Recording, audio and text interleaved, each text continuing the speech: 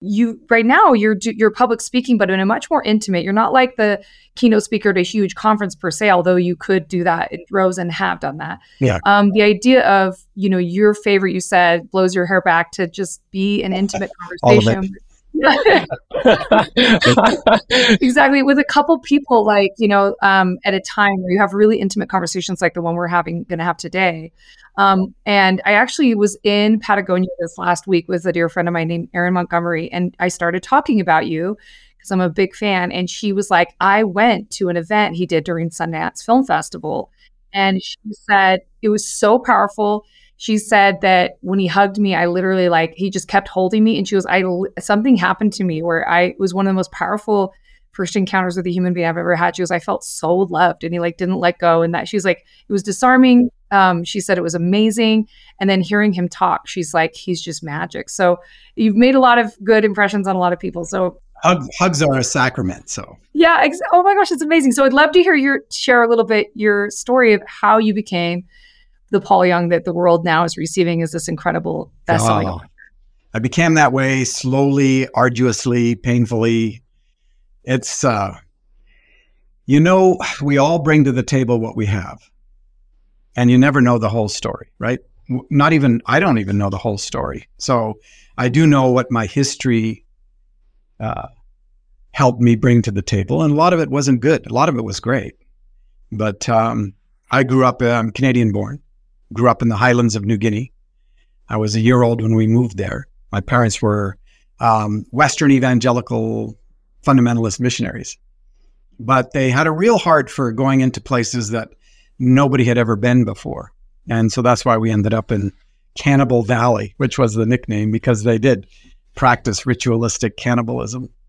And I was a year old. So that's my first world. Donnie was my first dreaming language. And when I was 5, an organization called Wycliffe, who translates languages and New Testament primarily into those languages, they needed an informant. And at 5, I was the only one who could speak the language fluently and speak English. And so I became the informant. At 6, I was sent away to boarding school, which I don't even know if there is a non-travesty in that. And it's a horrible situation, but it was part of a culture, a Christian culture, in which the idea was that if you were willing to sacrifice your children on the altar of God's purposes, it would be rewarded. Unfortunately, it didn't reward the children.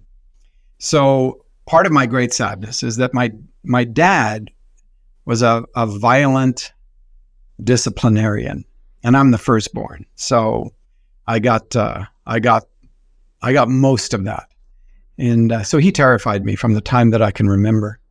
And he passed away about almost 2 years ago now. And we finished well, but man, it took us till about 4 years ago to finish well. And that's a whole story by itself. So he didn't have a chip for being a dad. And I didn't know that. I didn't know his dad had destroyed that in him before I showed up. And then I know now that his dad before him. Thankfully, I have this aunt who is 103 years old, and she's a storyteller historian. And so we've got a book like this thick about family history. So I know a lot of the stuff about our family, especially in a generation that they didn't tell anything, and which is the older one. Sexual abuse started for me in the culture. I don't know whether I was targeted or whether it was endemic to the culture, but it started about 5 years old. And that's why, in part, in the shack, the child that is abducted and killed is 5 years old. And so both main characters in the shack represent me. Both their initials spell map, and so that started at 5. At 6, I went to boarding school, and it continued in a whole different setting. And so there was all the issues of abandonment. There was also all the issues of losing my culture, because I didn't realize, I didn't acknowledge or realize, or it wasn't a conscious thing that I was not a Donnie. So I lost my culture, I lost my color, I lost my connections. And then we moved back to Canada when I was about 10, 13 schools before I graduated high school. Didn't know what else to do because I didn't understand the culture at all, which is a very powerful thing as well as a very debilitating thing. When you move into a new culture, you don't make the assumptions that culture makes. And you ask really good questions. And because you don't understand the assumptions that culture makes, that's a very powerful thing. But you also get marginalized, ostracized, whatever, because you don't fit. And a lot of third culture kids, whether they're business parent kids that travel between cultures or missionary kids or military kids, a lot of third culture kids really don't understand where they belong. So, I didn't know what else to do. I had a kind of mixed relationship with God. I was more, for God the Father was more ambivalent, and Jesus I could trust. But I was always attracted to beauty and always attracted to art and always attracted to there being something more than just the material. Even the material spoke of something more. And I was drawn to that. Plus, I had all these questions that I wasn't allowed to ask because they were about the assumptions, and you're not allowed to ask questions about the assumptions. And so a lot of mess, tremendous amount of mess in my life, and I became a hider. And it turns out, and I didn't believe this until I was in my mid to late 20s, and that I'm actually smart and that I'm actually creative. I just thought I knew how to fool people. And so there was always this imposter thing going on, always this hypervigilance, compartmentalization, all the survival skills that sexual abused individuals have. And thank God that I married Kim. She paid a huge price, and but she saved my life. And we were talking about that some last night. After all these years, we've been married now 44 years, and we're the best we've ever been. But it was hell getting there. In January 2nd, 1994, Kim caught me in a 3-month affair with one of her best friends, and that blew up the world. I couldn't maintain that spiritual distance, kind of performance orientation, and it just blew up. It blew up my whole world. And I had to choose between suicide and seeing if there was a way to change. And that started an 11-year tearing down, rebuilding journey about everything. And 11 years for Kim and I to heal. 11 years before she said in front of us, and we didn't make my adultery the new secret. In fact, at that point, I couldn't handle the idea that there would be any more secrets in my life. And I told her the very first day, if we're going to do this, I need to tell you every secret I have. And it took me 4 days to tell her all my secrets. It destroyed her. And she said, I'll never believe another word that comes out of your mouth the rest of your life. And I thought, and why would you? Why would you? Right? So I decided to just one day at a time do the next right thing. I pulled the yellow pages off the shelf, found a undersea founded counselor, little organization called Agape Youth and Family Services. And they had a box. We specialize in sexual abuse histories. And so I went and for the first time in my life asked somebody, can you help me? And that's when I met Scott Mitchell, who for the next 9 months helped save my life. And but that was the very first part of 11 years of dismantling and rebuilding. And at the end of those 11 years, we're sitting in a group of people who all knew my story. And Kim says, I never thought I would ever say this, but it was all worth it. And she's not trying to justify adultery. There's no justification for adultery. She's saying there's nothing so dead that God can't grow something living in it, or so lost that God doesn't know where it is, or so broken that God can't heal it. And she was saying, this man is worth it too. So that was the end of the 11th year, the 12th year, the year I turned 50. Kim had been saying to me for a while, someday as a gift for our kids, would you just write something that puts in one place how you think? And later she tells me like 3 to 5 pages is what she was thinking. But mostly on the Max train to one of my 3 jobs, I started writing a story. And at Christmas, got a little extra money, went down to Office Depot, and on their photocopier made 15 copies of The Shack. And gave 6 to our kids. 15, you get a price break at Office Depot. And 6 to the kids. Kim and I kept one. I had these extras, so I gave them to my friends. Went back to work. Never intended to be a published author. It wasn't a thing sitting on my shoulder. And but I'd always been a reader, and I'm convinced now that if you want to be a good writer, read good writers. And I'd written little stuff, poetry and short stories and songs. But this was different. And by the time I wrote it, I was ready to write it.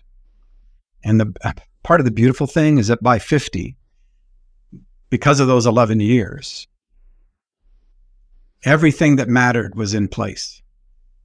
The book didn't give me identity, worth, value, significance, security, meaning, purpose, destiny, community, love. Didn't give me any of those things. It gave me an invitation to walk onto the holy ground of other people's stories.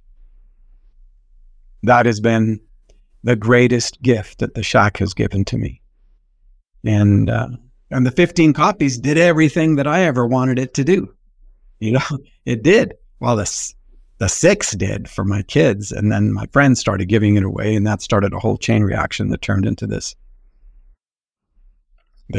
I don't know, monster is the wrong word, but this big, huge thing. Yeah, this unbelievable platform. Paul, that is a stunning story. Your bravery and vulnerability to share some of the unsavory parts of your history and the grace in which you are so grateful to both God, yourself, and your beautiful wife to overcome these things is pretty inspiring. So thank you so much. Can I say something? Yeah. I hate that we hide. How is anybody supposed to live an authentic life if everybody's hiding? And we don't see it very much. And I'm not authentic in order to make a point. The requirement of wholeness is to be authentic, to be a truth teller. Yeah. And so everything's got to be on the table because secrets are snipers, and they'll take you out. And so everybody that has secrets like that is waiting. Yeah. They're just waiting, and they're really nervous about waiting. And the beautiful thing about God is that God has committed to expose us because the unexposed is the unhealed. And so, and so it's not about bravery or courage. It's about fundamental desperation to come to a place of healing. You can't do that if you maintain your persona that you have to self-protect and self-promote. That's what a false identity does. And a secret, I love surprises, but a secret automatically puts you into a place where you have to self-protect and self-promote. Yeah. Yeah, that's why it's not authentic. You can't be an authentic human being because you're always guarding yourself, and you have to have good memory. Paul, you nailed it. In fact, your book, Eve, that I just finished reading, which is a story of a young girl who was human trafficked, who has her own trauma, and her interactions with the Adam and Eve story and the origin story of humanity and her relationship with God. There's a line in it where they say there's no such thing as secrets, there's just surprises amongst friends.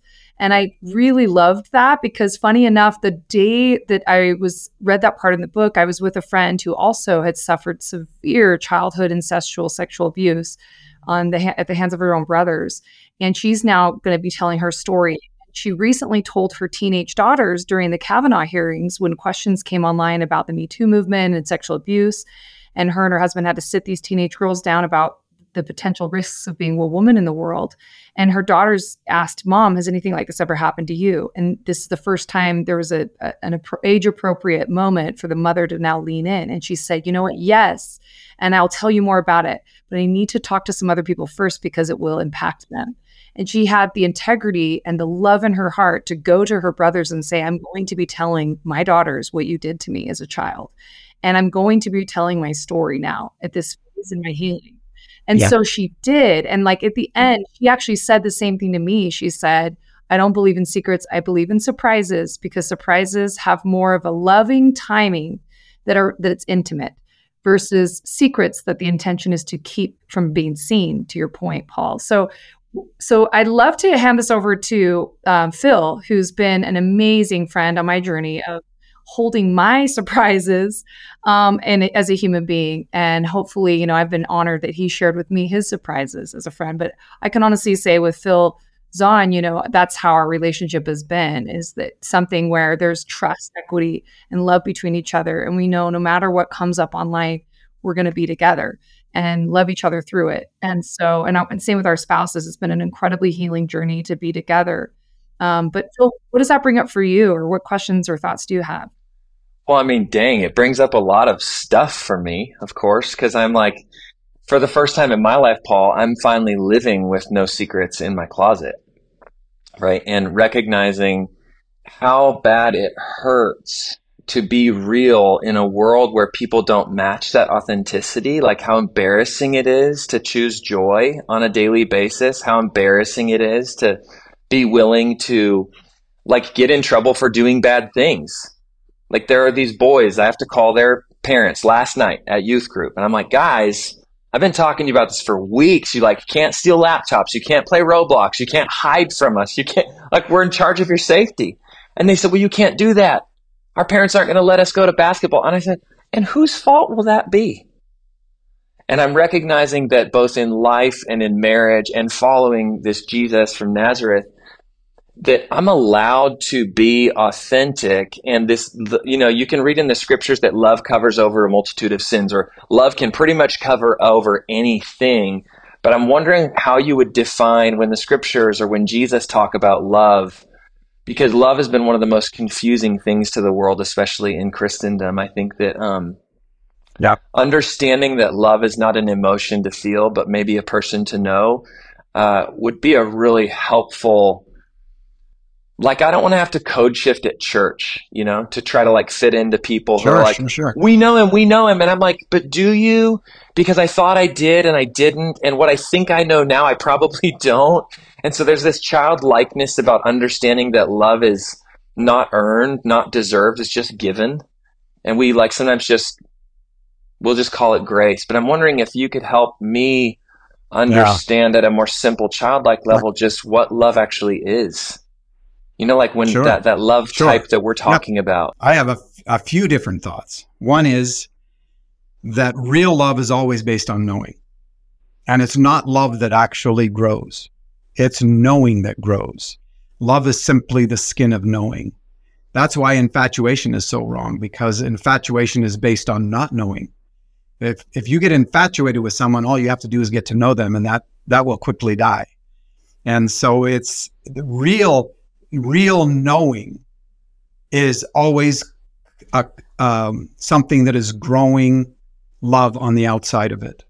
And so that's really important that you, with a baby that's coming, you don't know a lot about it, but even in the womb, you love that baby.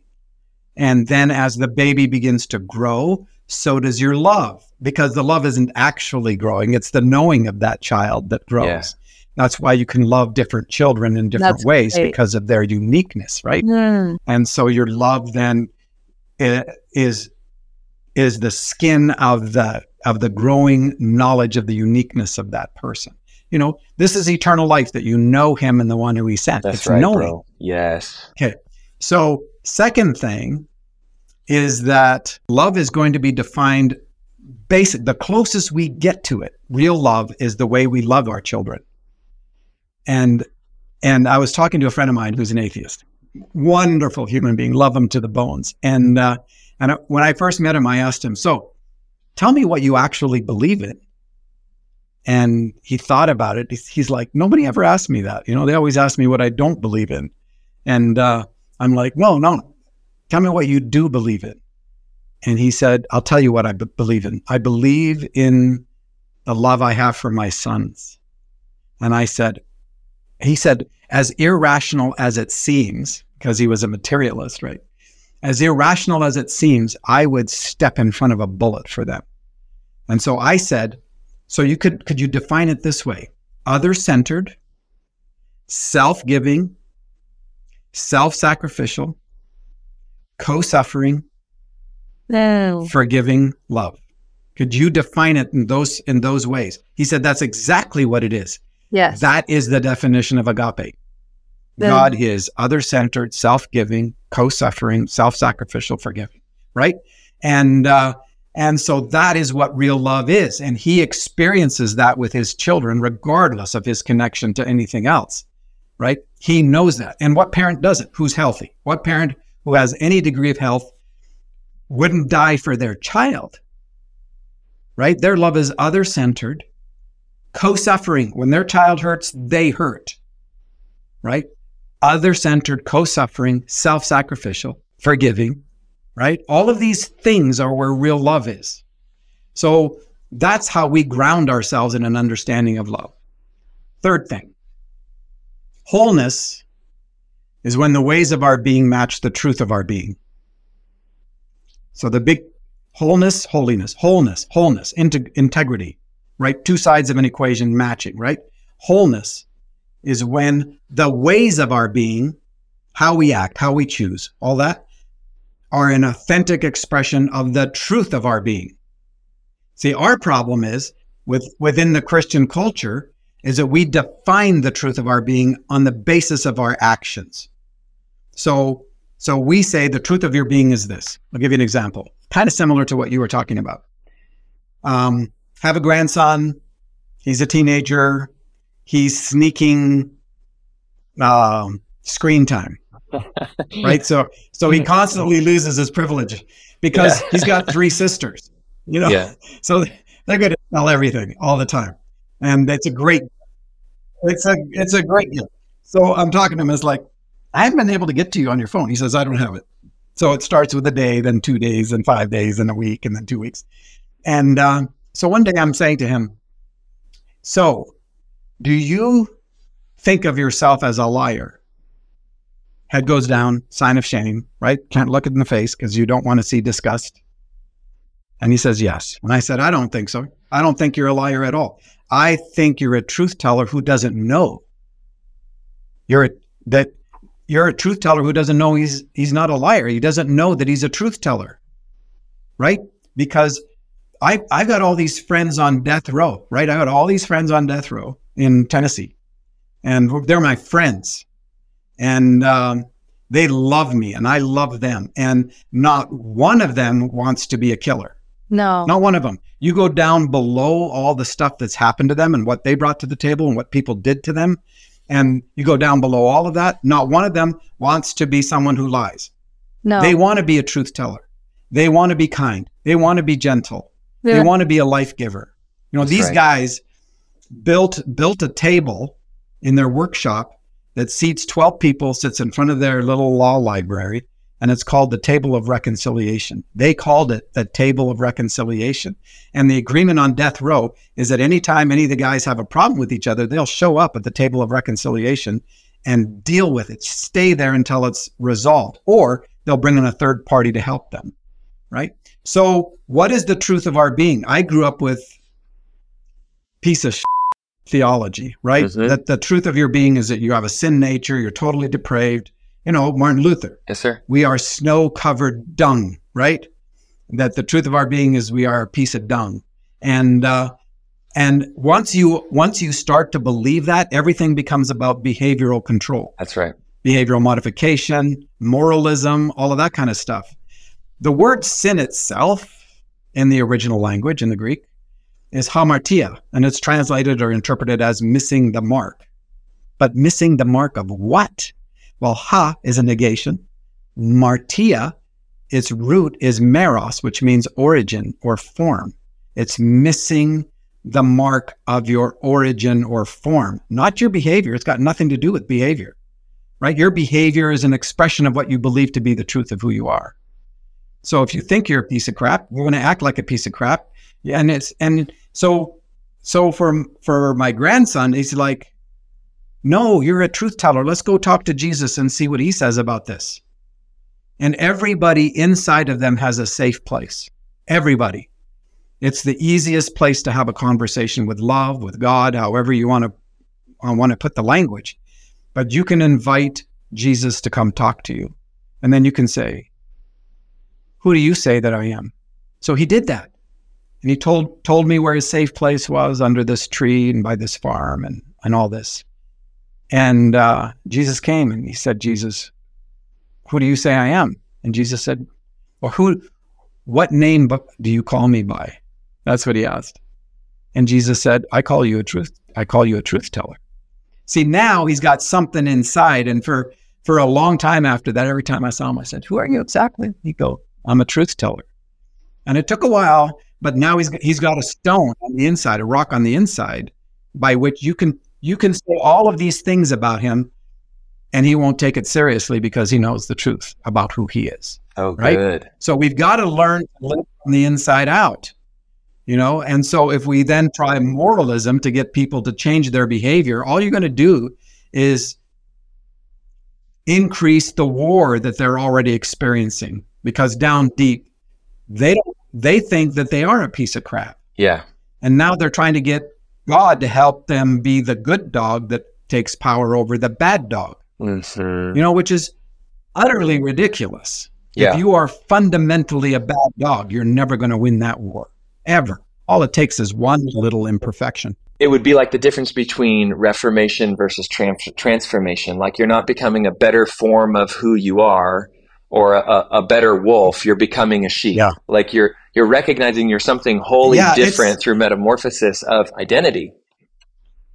Yeah, it's not even becoming something. It's the revelation of something. Returning to origin. Right? Yeah. You don't have... Yeah. Correct. You don't have Paul the Apostle praying that, that you'll become a better self. That's right. Paul the Apostle is saying that the inside eyes would be revealed so that you would know the truth about who you are. Very good. What's the truth about who you are? You're made in the image and likeness of God. Very good. Yeah. That's down below everything. Yes, sir. So what does that mean? That means that by nature, you are kind. By nature, you are patient. Yeah. This is why nobody in the New Testament prays for any of those things. Yeah. Find me a verse saying, pray for patience. Yeah. Nobody. It's what do we have? An idea that God has a little jar of patience, and he goes like, well, he prayed the right way, so we'll give him a spoonful, Yeah. It's nothing like that. Yeah. It's that this is your nature. You've always been in union with the Father, Son, and Holy Spirit, or you would cease to exist. Yeah. Which is true for every single human being on the planet. And so by nature, you will not meet anybody who is not in union with the Father, Son, and Holy Spirit. You will not meet anybody in whom they are not in the Father, Son, and Holy Spirit. Not anything that came into the world apart from him. And so you've got no separation.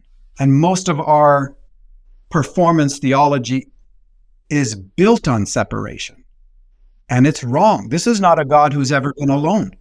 This is why in Genesis, the first not good is being alone, right? And which Adam thought his relationship with God was that he was alone. And it's in his separation. It's not like, he didn't have a woman. It's not that at all. It is not good. The first not good. Good, very good, not good, right? Not good does not originate with God. And so the first thing, it's not good that Adam be in his separation. Right. And so he takes them to the animals. Is there a face-to-face you find here? Brings the woman as his salvation if he will turn to face-to-face, but then he absolutely betrays her. She's totally deceived. And he puts the blame on her, puts the blame on God. So, it's how this whole picture works. And in my life, all the behavior modification, self-discipline stuff never defeated my addictions. And by 12, I was a porn addict, to the core, and I hated it. I hated myself. I hated the addiction. But, a lot of times porn is the imagination of a real relationship apart from the risk of an imagination of a relationship apart from the risk of a real one. It's a survival skill for those who are lost. And, but I brought it into my marriage. Kim didn't know about it until the world blew up. But what destroyed my addiction was not now, self-discipline, which is not a fruit of the Spirit. No, sir. Self-control, all of the real ones come from the inside. Nice. Right? So what destroyed the addiction was that I realized, inside eyes open, I am self-controlled and pure of heart. Yes, sir. I am pure of heart. That is the truth about me. An awakening. They call it in the Eastern philosophies, they call it an awakening too. Absolutely. Right. Yeah. Okay. So then there's an opposite of the separation, right? That leads to the not knowing and the confusion. And we try to information our way back. We try to truth our way back. We try to holy book our way back or religion our way back. And it's just not working. So I have 40,000 denominations of information. We can start at information and miss love, but if we start at love, we'll always get to information. So the scripture that I'm wondering how you would maybe counter that is that by our unity, people will know that God loves them and that Jesus is who he says he is. But that if you and I would choose to be unified, then the whole world will know God's love for them, right? Which is where I think oftentimes we should, and start with me. Right? It's the unifying to my true identity, unifying back to Adam, the man and woman combined as flesh, accepting that there is a headship, but not a leadership. There's a following to be done here with one another. Now that's the idea of headship. Yes, is not biblically supportable. Okay, right? And because people came to the scriptures as if that was there, and it was primarily white men. Yeah, right. Believe and that. So they had a grid through which that they funneled everything. So, for example, wives submit to your husband, and it starts a new paragraph, right? Yeah. Wives submit to your husbands, and it goes on from there. Yeah. But it's in the middle of a sentence, and the word submit is not even in the Greek. It's not there. Right. And so they put it there. They started a new paragraph. They started a new sentence. Why would they do that? So what verb should be there? If there isn't submit, what's the verb? Right. So you got to go find the verb, and you start tracking backwards through that sentence. And all you find is adverbial clauses, singing songs and hymns and spiritual songs, submitting one to another. Adverbial clause, not a verb. Right. So you keep going back up the sentence. You know what the verb is? No. Be being filled with the Holy Spirit. If you want to put a verb there, wives, be being filled with the Holy Spirit, right? Not submit. But again, we have such a dominating idea, and therefore we don't know how to read scripture because we got assumptions. We assume that it's going to say what we think it's going to say. And therefore we don't know how to even read it. And we're so used to taking some of the scripture literally and some of it not literally. So we want to take my people whom I love, evangelical fundamentalists. We want to take a fish that swallows somebody and spits them out 3 days later, or a talking snake.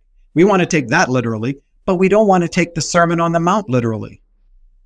We don't want to love our enemies. It's like, that can't be literal, right? So we've got all kinds of ways, to get around the fact that it's literal. These are things that Jesus is saying. Yeah. But we don't want to deal with that. So we're going to deal with 6 literal days of creation or whatever.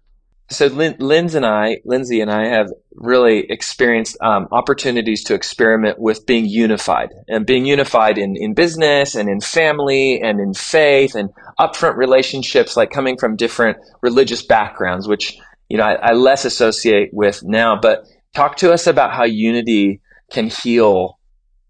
Well, honestly, it can heal backwards and it can heal forward. But talk to us a little bit about unity. Yeah. What does it represent? Unity can be an idol. Mm. Mm-hmm. Okay.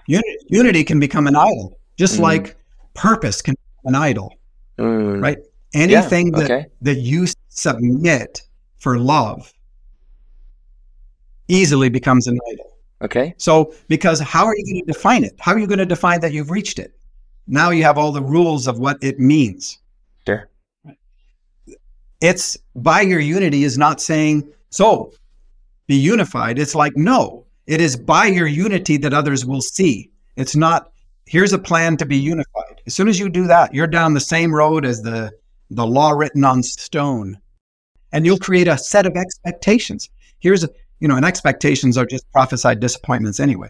So it's like, so now you're under the law of unity, right?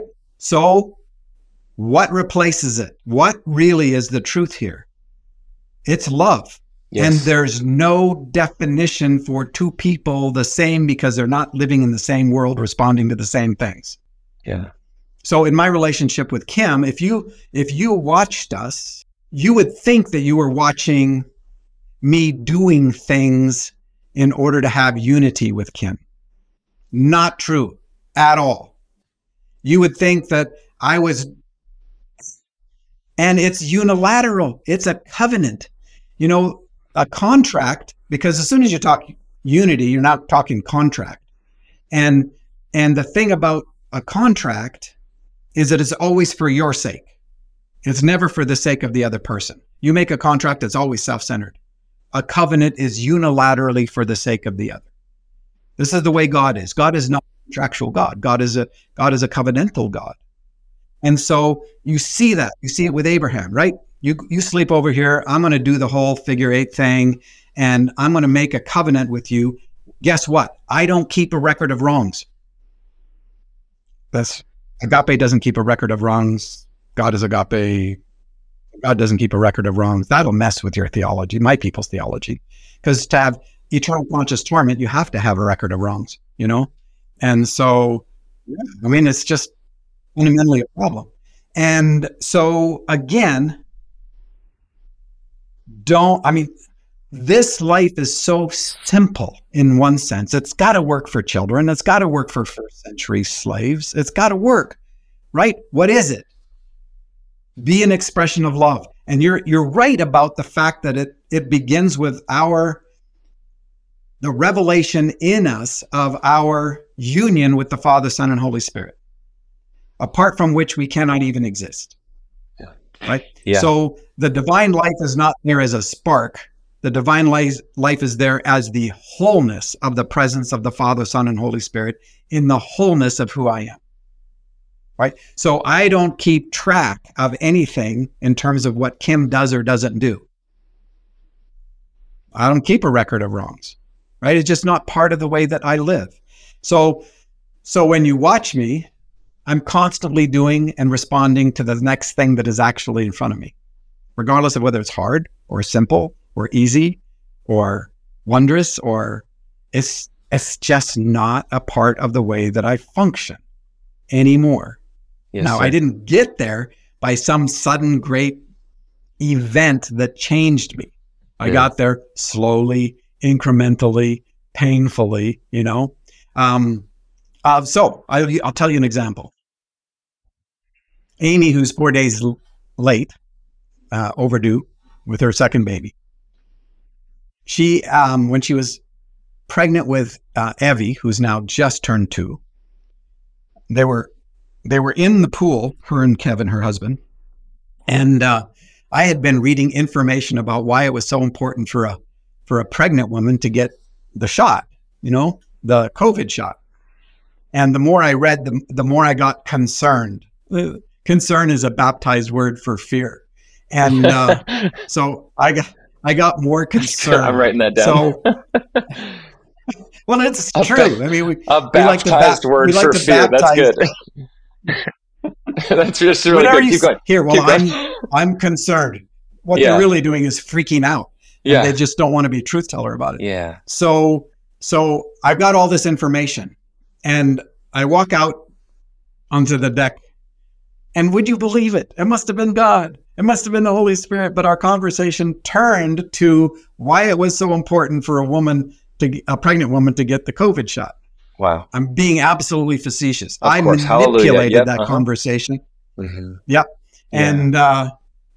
But I'm ignoring the fact that the real fear that I called it concern. I'm just concerned.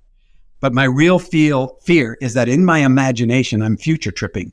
I'm already in a situation where I'm at a funeral. There's 2 caskets, a big one and a little one. If I'd have been a truth teller, I'd have gone, Amy, this got nothing to do with you, but I am freaking out. I think you're going to die. Right? But did I do that? Absolutely not. Because, I'm the dad. I know so much more than everybody. And I'm concerned. So I'm talking to Amy about this. And I look at her and she goes, Dad, I just don't sense that this is right for me. Now that should have ended the conversation right there. But no, I double down because I'm so concerned. And I work the situation and finally I'm so frustrated. I turn to Kevin and I say, Kevin, this baby is as much yours. Why don't you do something about this? And I look at Amy and tears just running down her face. Worse, I walk back in the house and I'm justifying myself. Like, it's so horrible. Like, well, if they die, I would have told them the truth. Like, how horrible is that? How twisted is that? And because, I didn't realize I was trying to play the Holy Spirit in my daughter's life, and I didn't trust the Holy Spirit in my daughter's life. I wanted to control it. I wanted to control her. And about half an hour, which thankfully, it only takes me a half an hour. It used to take me months. but half an hour, I have a come to Jesus meeting with Jesus. And the first thing that Jesus says to me is, you're such an and as soon as I hear it, I just fall apart. And I go out there and I ask for their forgiveness. And I tell them why I'm asking for their forgiveness. All the power mongering and the controlling and the fear. And Amy goes, Dad, you didn't really think we thought you were perfect, right? And they easily extended their forgiveness. But again, this is about your question about how we love. How do we love? Yes, sir. And the submitting thing is about how do we have power? People don't need to know that I'm right. They need to know that I love them. Yes, sir. That's right. And so as soon as you have a headship model, you're now in some form of subservient control. Yeah. There is a person who is being owned and controlled and a person who is utilizing that because they think it's the right thing, which also meets their ego needs and who knows what else. Right.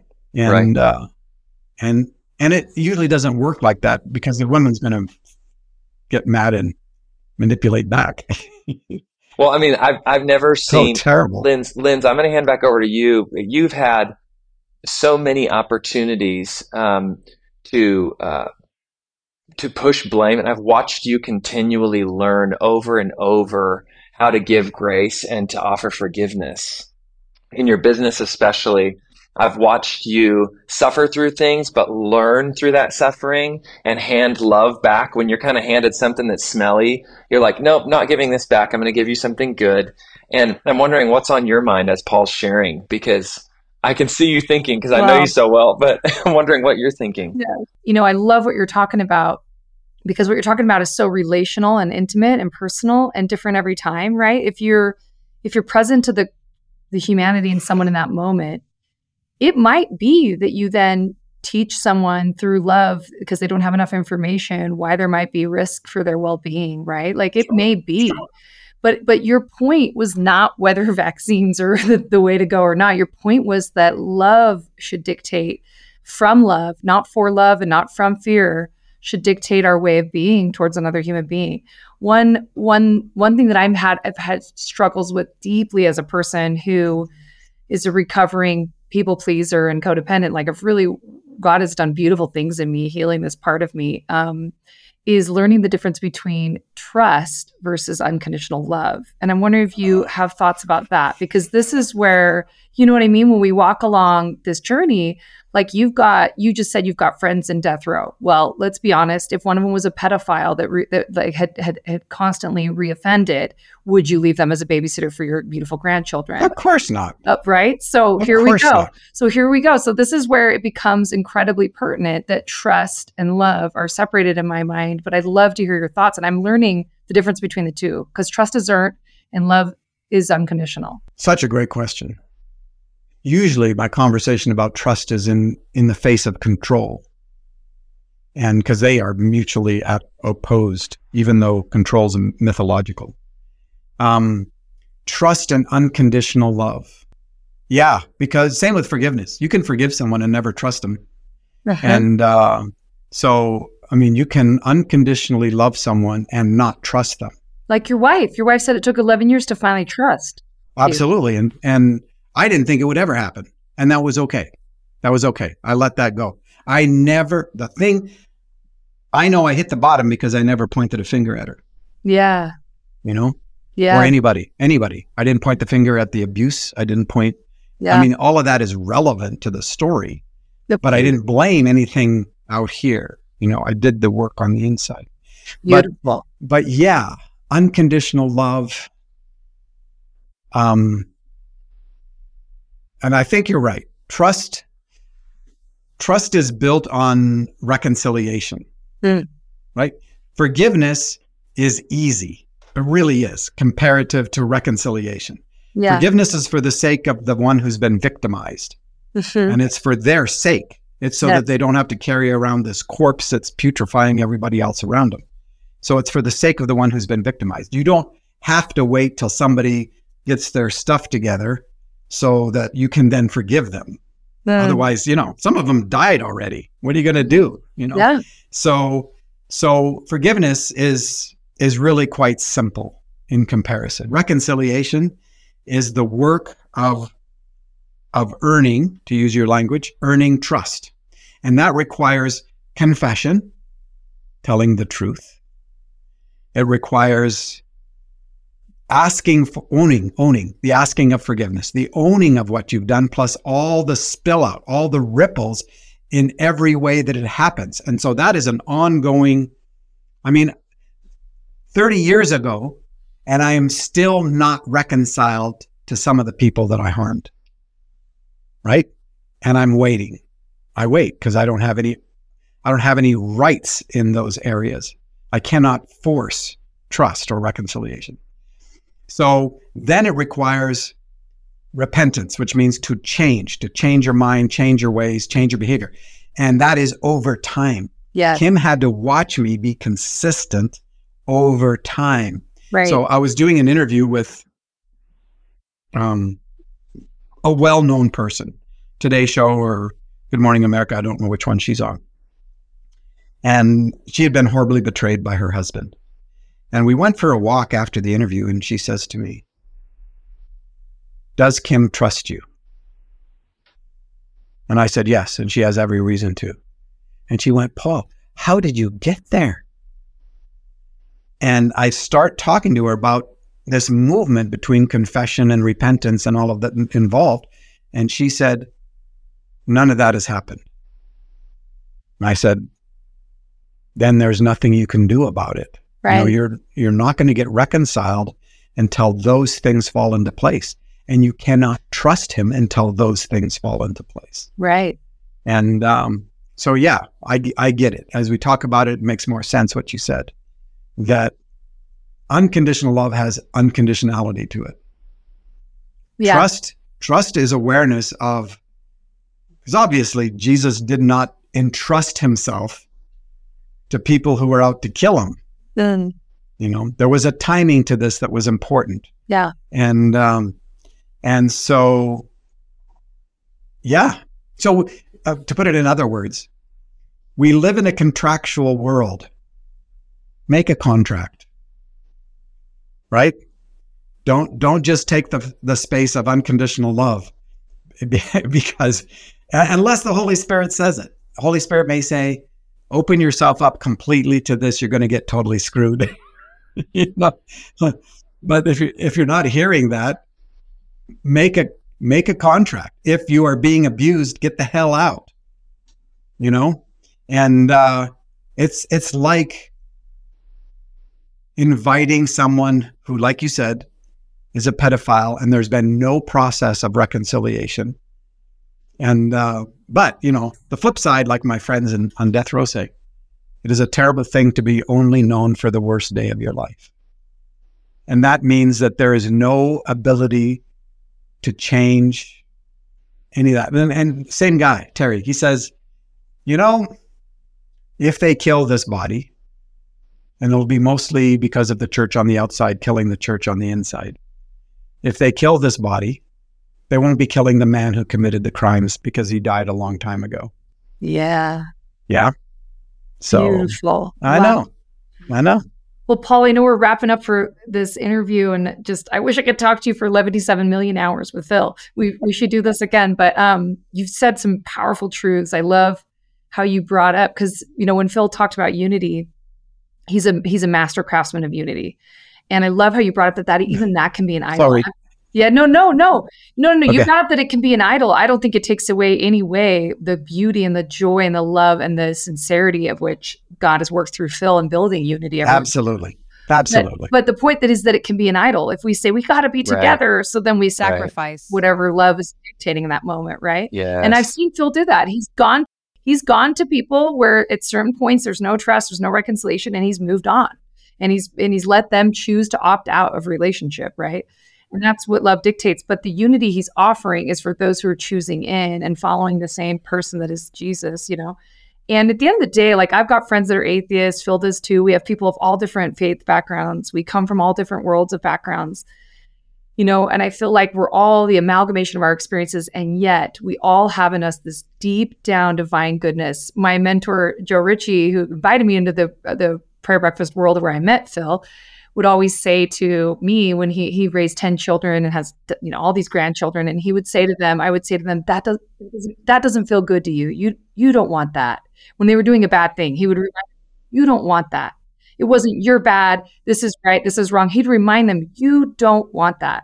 And one thing I don't want anymore. I don't want to be somebody who forgets, just like your friend on death row that says it hurts to be known for, you know, the worst day of your life.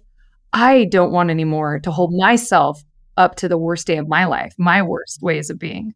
I don't want that anymore. And I've done a lot of that. I think one of the greatest, which I just love your kind of last question for you is, you know, when you talk about this agape love and you have overcome Herculean levels of shame from what you've been through in family, in relationship, in life, having so many invitations to believe that you are not enough through the abuse and the treatment, having so many invitations to believe you're not enough because of the life you created out of that pain through, you know, affairs and breaking trust and damaging relationships. How and ultimately does a person learn to love themselves and hold themselves in the totality of that agape love you've been describing? Yeah, you can't do it by trying to defeat shame, because shame is an ontological attack. Guilt is I've done something wrong, and that has to be dealt with. Shame is I am something wrong, and that has to be replaced with something. And the only thing that it can be replaced with is the truth of your being. What is the truth of your being? Otherwise, shame always will have a foothold. And so, I mean, if you independently try to destroy the shame in your life, you will lose. It has to be, like you said, it has to be that divine presence, that divine goodness that is deeper than all the other stuff. As shame has no legitimate place in the life of any human being because it's an ontological attack. Yeah. Because no one, for shame, when it says you are something wrong, it is not true. It is simply not true. You may have done things that are wrong, but it's not your behavior that defines the reality of who you are. It's the truth that defines it. And the truth has a name for us. Yeah. Beautiful. Yeah. I love it. Paul, you're amazing. And Phil, thank you guys so much for coming. Phil has been awesome. Awesome it's to see you. Beautiful thing. And we'll just try to see if we can have you back too, Paul, because this is too good.